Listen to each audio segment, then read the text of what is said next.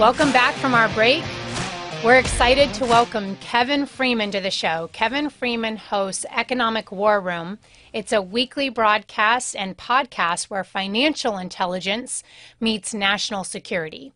Economic War Room is a financial news show that provides new market insights to the challenges America and Wall Street face daily. Kevin Freeman has spent decades studying the intersection of economics and national security, and today he's going to join us to talk about the founder's hidden plan for economic liberty. Kevin, welcome to Stand. We're so glad to have you with us. Oh, thank you, Kelly. It's an honor to be with you. I'm so glad to have this discussion with you. I know what we're going to talk about. I've been involved in some of your discussions and mobilization at the state level, but I know that a lot of our audience has no idea what we're going to talk about. So I want to open up with this book you've written, Pirate Money. It's an Amazon bestseller. Yes, audience, you can get it on Amazon. Pirate Money, Discovering the Founder's Hidden Plan for Economic Justice and Defeating the Great Reset. You also can find it on Kevin's website, economicwarroom.com. So for those who may not understand what we're talking about, can you start out with what's the Great Reset? Why are we even going to care about today's topic and pirate money? Well, the Great Reset is a progressive grab bag of ideas that they have promoted to the World Economic Forum through elitists in the United States, actually even sometimes through the Chinese Communist Party, which is essentially intended to take America down as a republic and replace it as just another nation among the world, and really remove America's special status for liberty in the world and put us all kind of under the thumb of the elites. And they're not even shy about sharing it when the World Economic Forum, which is Klaus Schwab and, you know, the Rothschilds and all the big wigs of the world, when they describe it, they say, by the year 2030, you will own nothing and you'll be happy about it. You'll eat less meat. You'll start eating bugs. They list all of these things. That is the Great Reset. It is the takeover plans of the elitists to eliminate America as a liberty-loving republic. That's a really good way of summarizing it. A lot of people have not heard about this. It's a plan that they hash out in their conferences. Like you said, they're public about it.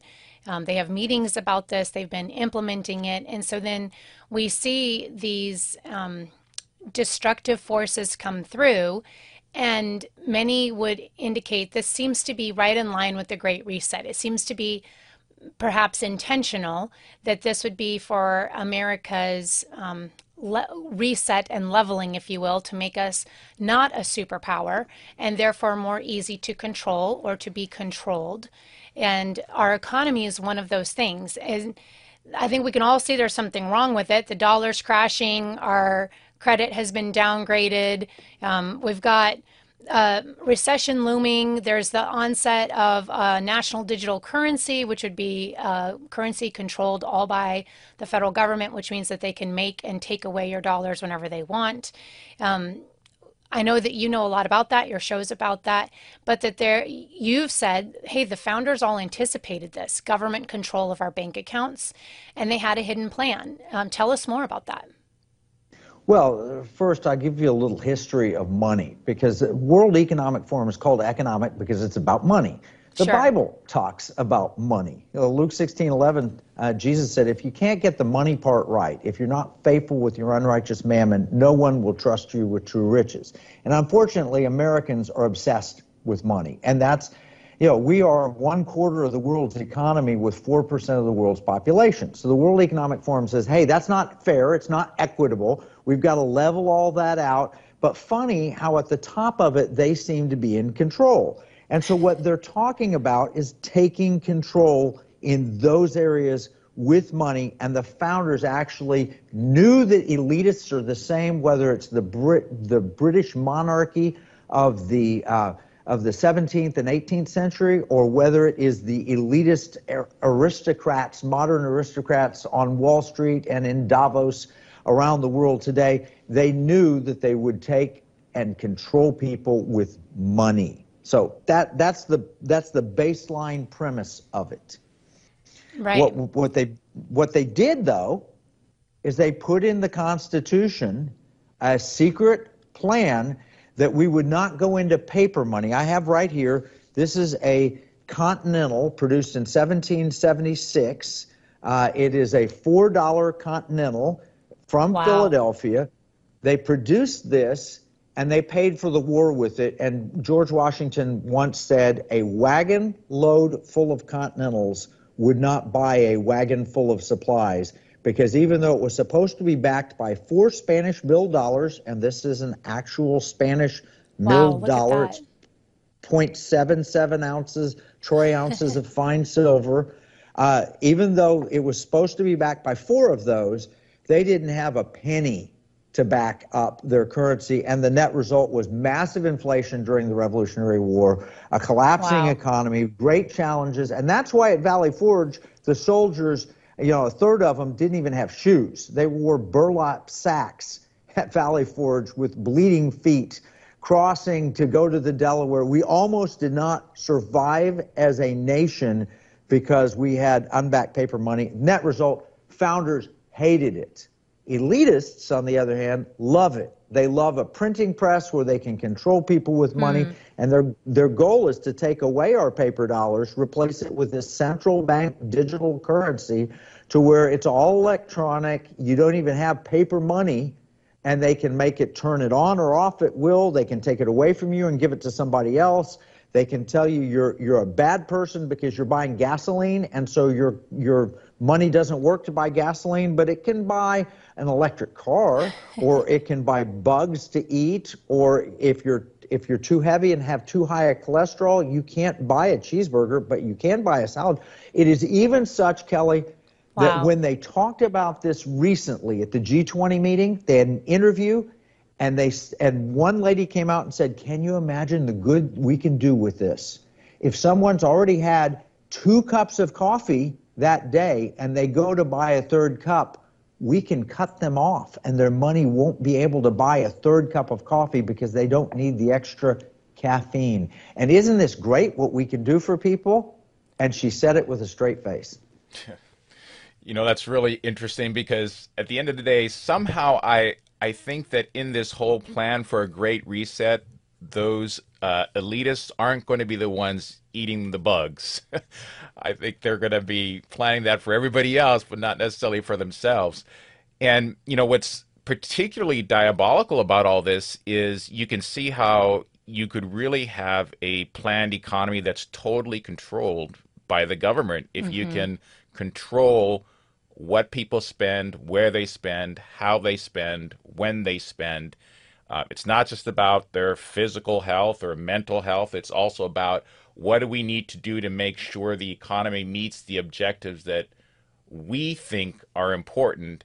And the only way to do that is to stymie the liberties and the freedoms of the people that we supposedly are trying to help and whose lives we're supposedly trying to make better. Kevin, you're an expert on economics and national security. In your opinion, what strategies do you believe the U.S. should adopt to protect its economic interests and its national security at this moment?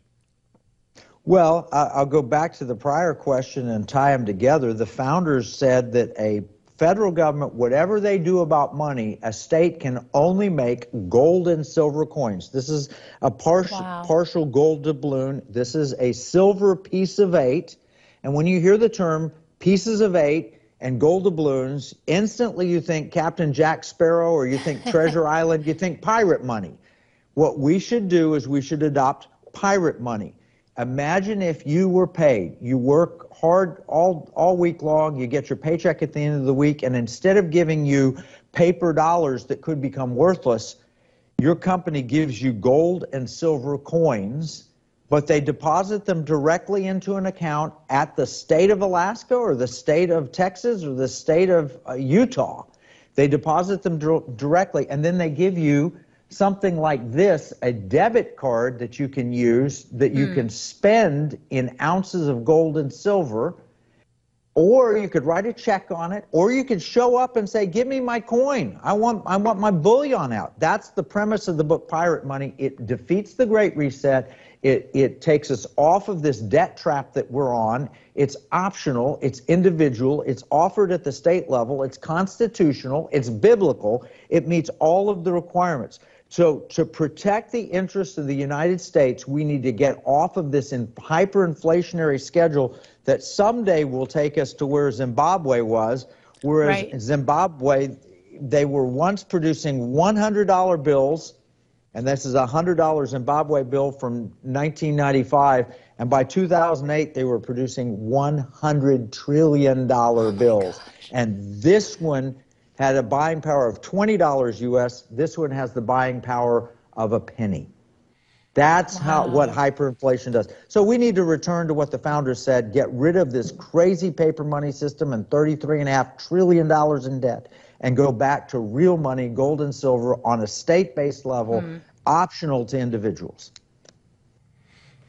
That's a fascinating idea, and I think that example and that picture of what happened in Zimbabwe under Mugabe is a perfect example of what happens when you don't have a currency that's backed by gold Yeah. and silver. Let's dig into this a little bit more after this break. We're on Stand with Kevin Freeman, author of Pirate Money. You can pick it up on Amazon or on his website, like Kelly said, at economicwarroom.com. We'll be back in a moment. Stand by.